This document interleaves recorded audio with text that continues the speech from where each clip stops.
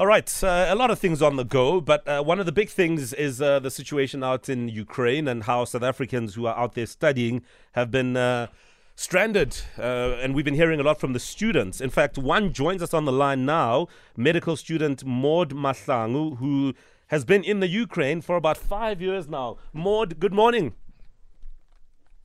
Good morning. Good morning. Maud, what is going on? Where are you and how are you feeling? I'm in Ukraine. I'm in Sumy, Ukraine. I'm scared, worried, stressed. There's a lot going on right now. And I understand, of course, that a lot of South Africans are trying to hop into countries like Poland and Romania, I think it is. Are you also trying to do the same? I would if I could, but unfortunately here in Sumy, it's just not possible. Why is that, Maud? It's because the city that I'm in, it's kind of a border city. So it's kind of surrounded by Russian army on like all sides. Wow. So the train station isn't running. There's no buses. It's just not possible where I am. And just from your observation, and I know there are curfews and all of that, so you're not always about on the road, but when you talk about the Russian military sort of surrounding that area, what does that feel and look like? It feels overwhelming because the place is completely different. It was like we woke up one day and everything had completely changed.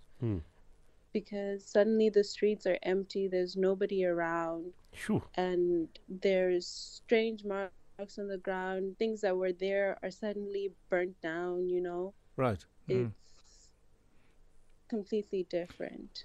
Maud, this is Owen speaking. I wanted to find out from you. You've been in Ukraine now for 5 years. Why did you choose that country? And was there any fear that this could happen, that the war could break out?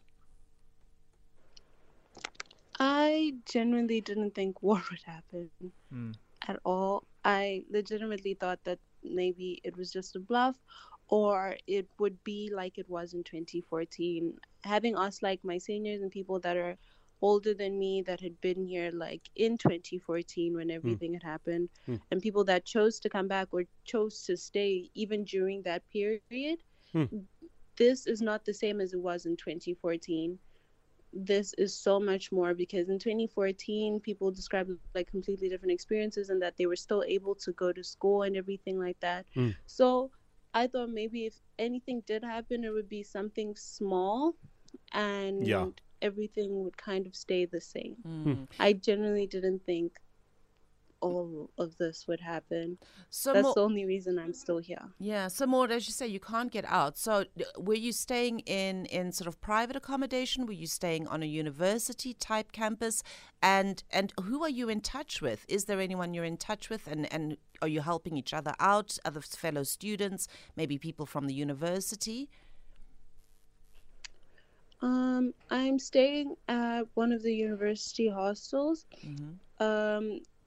The school has actually been really helpful in the sense that they're inviting everybody to come and stay at the university hostels just so that they have, you know, somewhere that's close that they can stay in. And also the school hostels have bomb shelters very close by. So it's a lot easier to like enter and exit than like some places like private accommodation and everything like that.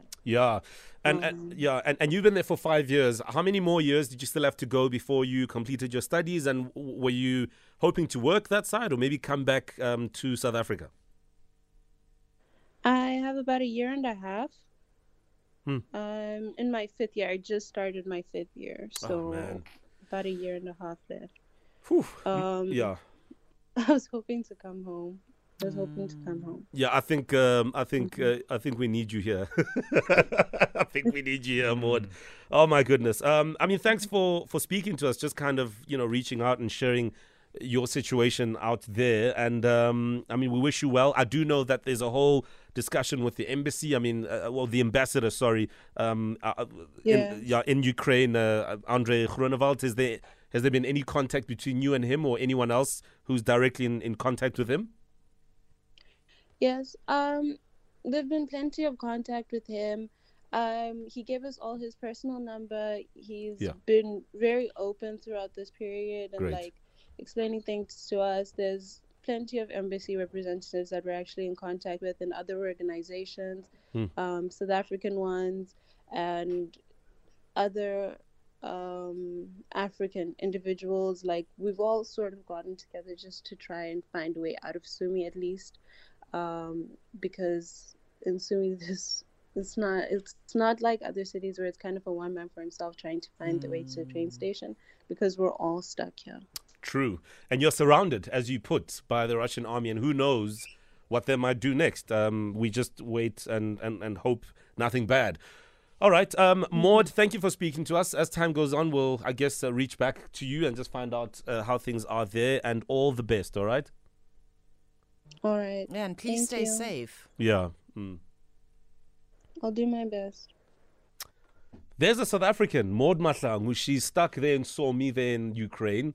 That area is surrounded by Russian army, so movement is limited. Listen, she is so calm. I would be a hot mess, I think.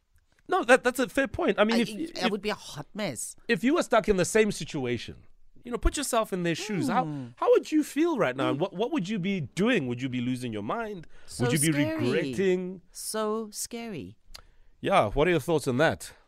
You can send us your voice notes at 7:20.